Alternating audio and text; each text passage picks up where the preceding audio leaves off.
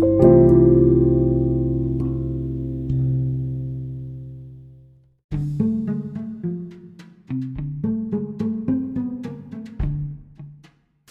evening and welcome to the Dr. Zeus Film Podcast, Documentary December.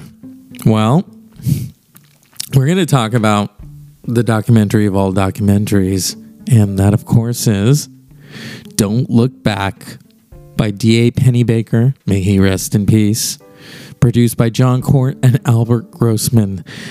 If you don't know who Albert Grossman is, he was a manager for Bob Dylan and Janis Joplin, among others. Now, right there, Don't Look Back, the documentary about Bob Dylan. It opens with Subterranean Homesick Blues, which, of course, is Bob Dylan's masterpiece. This covers his 1965 tour. It came out in 1967. You know, D.A. Pennebaker was an intense filmmaker, made these really great documentaries. In 1998, the film was selected for preservation in the United States National Film Registry by the Library of Congress as deemed culturally, historically, or aesthetically significant. In 2014's Sight and Sound poll, film critics voted Don't Look Back the joint 9th best documentary of all time. That's a testament to D.A. Pennebaker and Bob Dylan. A lot of people, when they hear Bob Dylan's name, they're like, uh-oh. Yes, uh-oh is right, because Bob Dylan doesn't play. Bob Dylan is a mysterious character. You know, if you see him in interviews now, let me turn this down a little bit. I don't like how this sounds. There we go. If you listen to Bob Dylan now in interviews, okay, some people think that something's wrong with him, you know, because he's a very mysterious character. And he talks like that. Even Joni Mitchell cracked at him one time. You know, she was like, and I love Joni Mitchell. She said, well, you know, I wish I could talk like that too. Because Bob Dylan has these different personas. You know, we talk about Tom Waits has different personas. You think of all the different lifetimes that Bob Dylan has recorded. He's made country records. He's made folk records. He's made electric records. You know, the way he phrases the words, you could say it was early hip hop. You know, I'm in the basement thinking about the government, the man in a trench coat. I mean, right there. Rolling Stone was voted one of the top songs of all time, you know, and in an interview, Ed Bradley, may he rest in peace, asked Bob Dylan and said, you know, how did you write those songs? And Bob Dylan, well, you know, they were kind of magically written, you know, and then the name itself, Bob Dylan, because his real name is Robert Zimmerman, you know, and he says, well, why Bob Dylan? He says, well, this is the land of the free. You can call yourself anything you want to here. And I've always been fascinated with Bob Dylan, mainly because of how he likes to play the media, because he knows that the media is full of shit, and he knows that. And there's an interview, I think it's in Don't Look Back, where he's being interviewed in KQED in San Francisco, and they're asking him all of these questions, and he's just he's hip to it. He's like, uh-oh, you know, because you can't just say, oh, no comment. You know, at that time in the 60s, they figured, oh, everyone's an open book. You know, and I think people take what they want from Bob Dylan's songs, you know. I had a boss and a professor who, may he rest in peace, really interesting guy. In fact, he started out in radio in Czechoslovakia.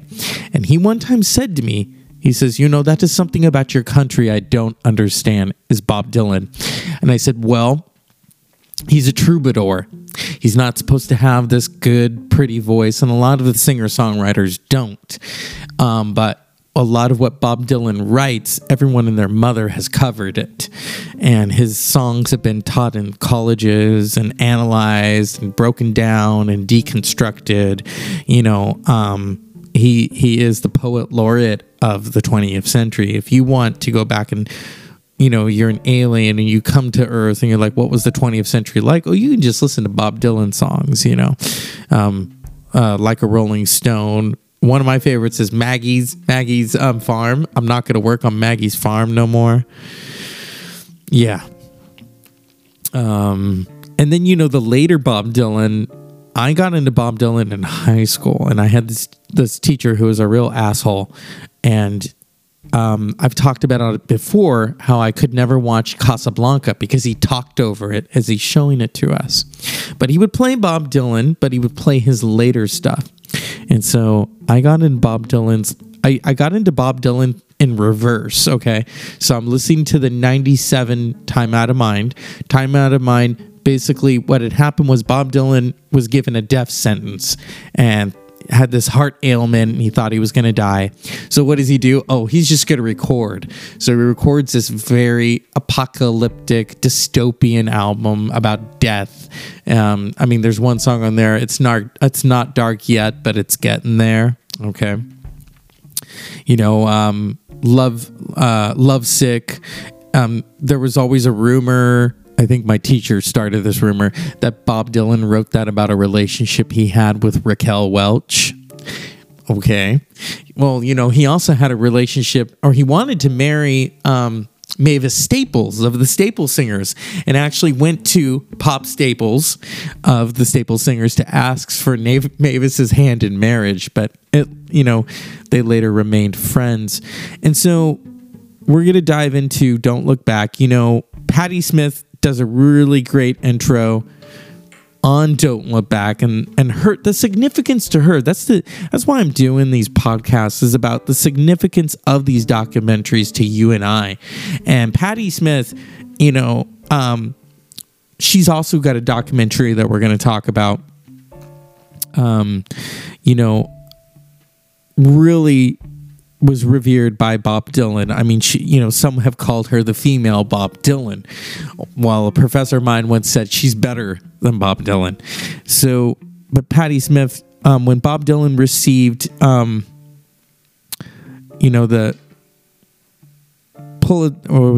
Nobel Prize in Literature, Patti Smith showed up because Bob wasn't going to go and get it.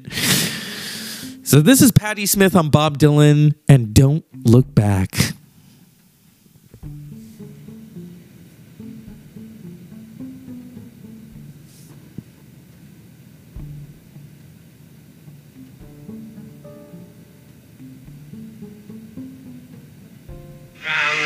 Oh, we can't because the music. We can't because of the music. Where's Patty, though? If we have her talk. Because copyright-wise, I don't want Bob to come after me, I don't want him to call me up and go, hey, what you doing with my songs, boy? Yeah, I don't want... I love it. Here we go. As a young person. The first album I ever had, my mother came home. She was a waitress, and she said, I bought this album for you. It looked like somebody you'd like. She brought me Another Side of Bob Dylan. And she was right, of course. That was it. That was it for me. I had found my guy. Yep. And I don't want to... It's always a problem with, copyright. Here we go. And then I got into Joan Baez, and I had some identification because, I had hair like her and dressed like her, and she was such a strong presence, political maverick. But Bob Dylan was the whole... Yep, Bob Dylan was the whole package, and we're going to dive into Don't Look Back. There's another documentary on Bob Dylan, coincidentally done by Martin Scorsese, where he talks about his beginning, why he really started to write those songs, how he saw Buddy Holly. He talks about that a lot. How he saw Buddy Holly before the plane crash. And years later, when Bob won Album of the Year at the Grammys, he says, I once saw Buddy Holly playing Duluth, and I was 5 feet away from him, and he looked at me. And I don't know how I can explain this, but I kind of feel he was with us during the making of this record. So he feels that the ghost of Buddy Holly is with them while they're making that record. Here we go. You did it! Now you better tell me, man. If somebody don't tell me who did it, you're all gonna get the fuck out of here and never come back. Now, who did it? I don't care who did it, man. And that's, you know, Bob Dylan. A lot of it also that's not discussed in the documentaries. He had a cocaine problem. He had a speed problem. You know, I don't think the marijuana was doing that. Here's him with Time magazine in Don't Look Back. Are you going to see the concert tonight? Are you going to hear it? Okay, you hear it and see it, and it's going to happen fast, and you're not going to get it all, and you might even hear the wrong words, you know. And then afterwards, see, I won't be able to talk to you afterwards. I got nothing to say about these things I write. I mean, I just write them. I don't have to say anything about them. I don't write them for any reason. There's no great message. I mean, if you know, you want to tell other people that, go ahead and tell them. But I'm not going to have to answer to it. And they're just going to think, you know, what's this Time magazine telling us? But you couldn't care less about that either. You don't know the people that read you. Because, you know, I've never been in Time magazine, and yet this hall is filled twice. You know, and I've never been in Time magazine. I don't need Time magazine. And I don't think I'm a folk singer. You'll probably call me a folk singer, but, you know, the other people know better. Because the people that, you know, that buy my records, listen to me, don't necessarily read Time magazine. You know, the audience that subscribes to Time magazine, the audience of the people that want to know what's happening in the world week by week, the people that work during the day and can read it, it's small. Right, and it's concise, and there's pictures in it.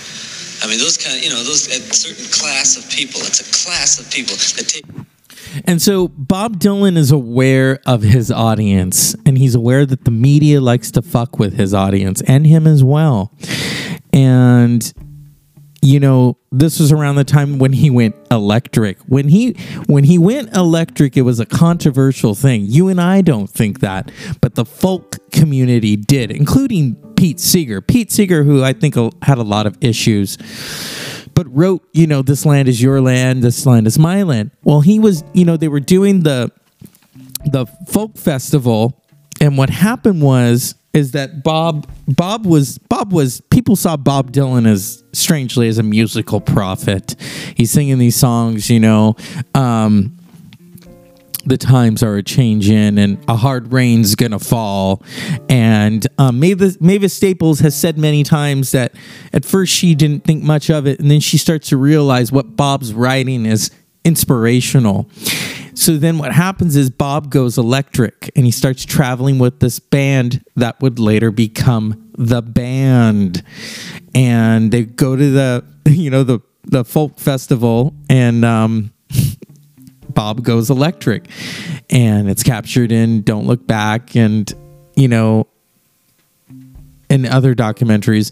But people started to scream at him, you know, Judas, and oh, he's changed, because a lot of music fans don't like change, but because, you know, they think this is their Bob Dylan.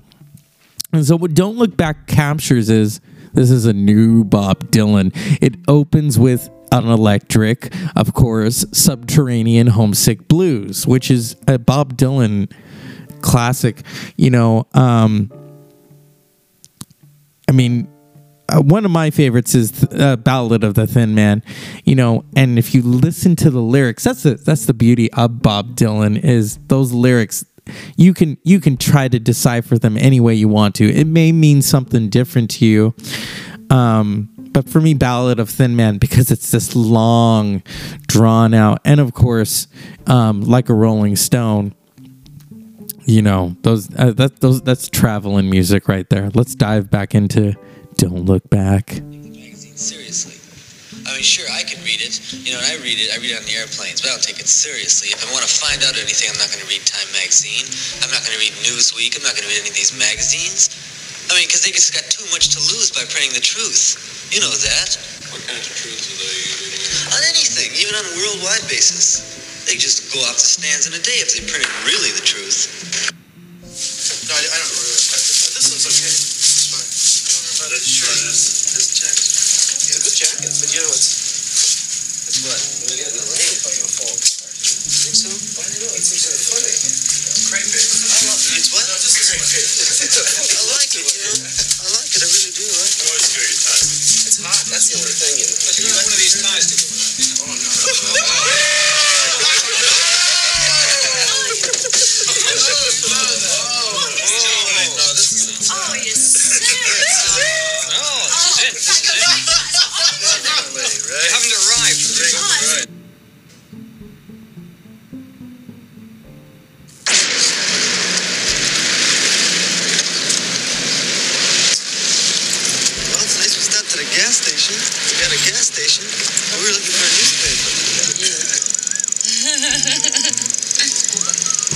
So Bob meets some Gypsy fans and Don't Look Back. That is from the Criterion Collection.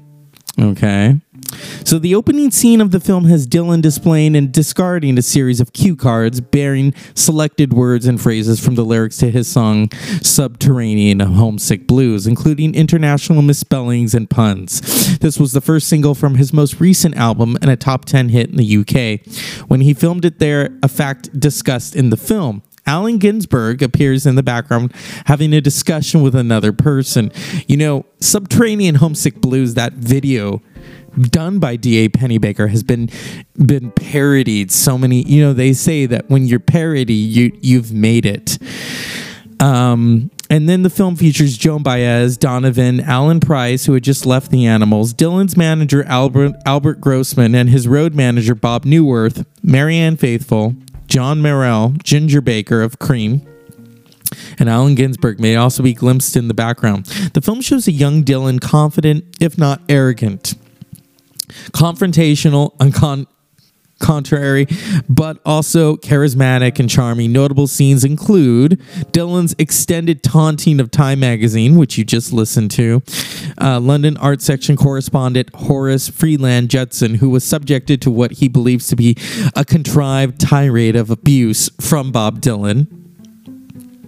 Dylan's interrupting Alan Price backstage performance of Little Things to ask Price why he left the Animals. Dylan and Baez singing Hank Williams songs in a hotel room, as well as Baez singing the first few verses of Percy's song and Love Is Just a Four-Letter Word, which was still apparently unfinished at the time. As Baez later tells Dylan, if you finish it, I'll sing it on a record. She would have recorded on Any Day Now in 1968. Dylan's pre-concert philosophical jousting with a science student, Terry Ellis, who later co-founded Chrysalis Records. Oh my. Grossman negotiating with former bebop dance band leader and music agent Tito Burns. Dylan singing Only a Pawn in Their Game on July 6, 1963 at a voters registration rally in Greenwood, Mississippi, shot by artist and experimental filmmaker Ed Iswiller. A selection of songs from Dylan's Royal Albert Hall performance, and then Dylan regaling from the room with It's All Over Now, Baby Blue, after proclaiming, hey, that's a good song, man, during a Donovan performance of To Sing For You.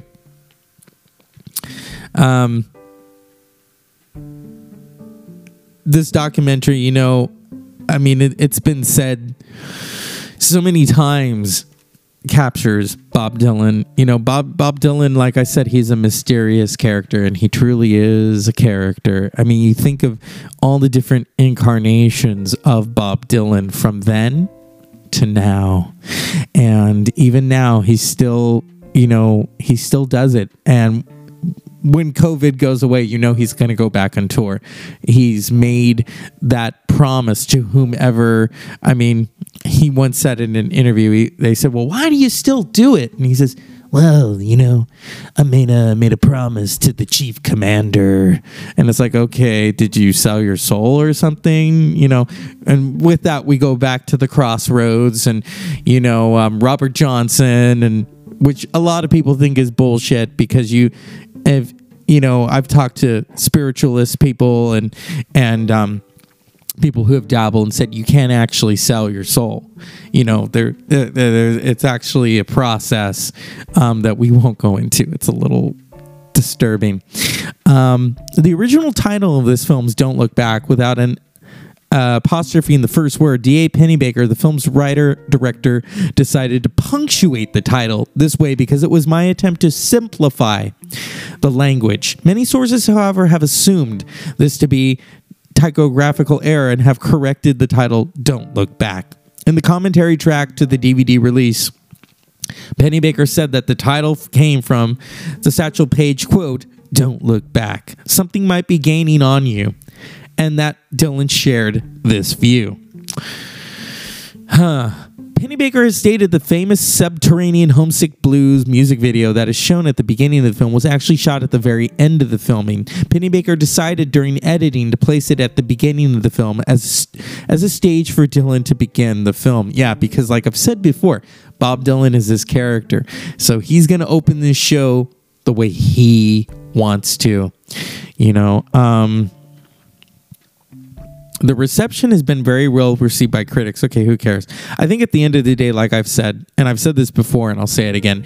Now, don't play these documentary podcasts for the kids or anyone because, you know, like I said, with the documentaries, these are gritty. And I'm going to say this, I'm going to say fuck the critics. And you have to say that because you need to make the interpretation for yourself if you want to watch this or not. If you want to listen to it. I've always said to friends of mine and filmmakers, you know, when we make something, it's not to please you. It's because we wanted to make it. I'm a writer. I write poetry. I don't write it to show other people. I write it because I have to get it out of me. Just like Bob Dylan. That's why I'm getting a little verklempt, a little choked up. That's why I love Bob Dylan. Is because he can write it. He's not going to go revisit it. Oh, why did I write that? You know, you're not going to self-analyze yourself. Oh, my God. You know, I write things and then I don't look at it again. I write it because, good, if someone else likes it, okay. You know, but I wrote it because I had to get it out of myself. And that's what Bob Dylan does. But at the same time, like I said, he's playing this audience, you know, and that's good. He's got him. He's got him where he wants him.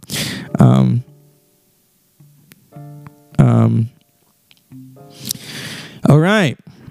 So don't look back.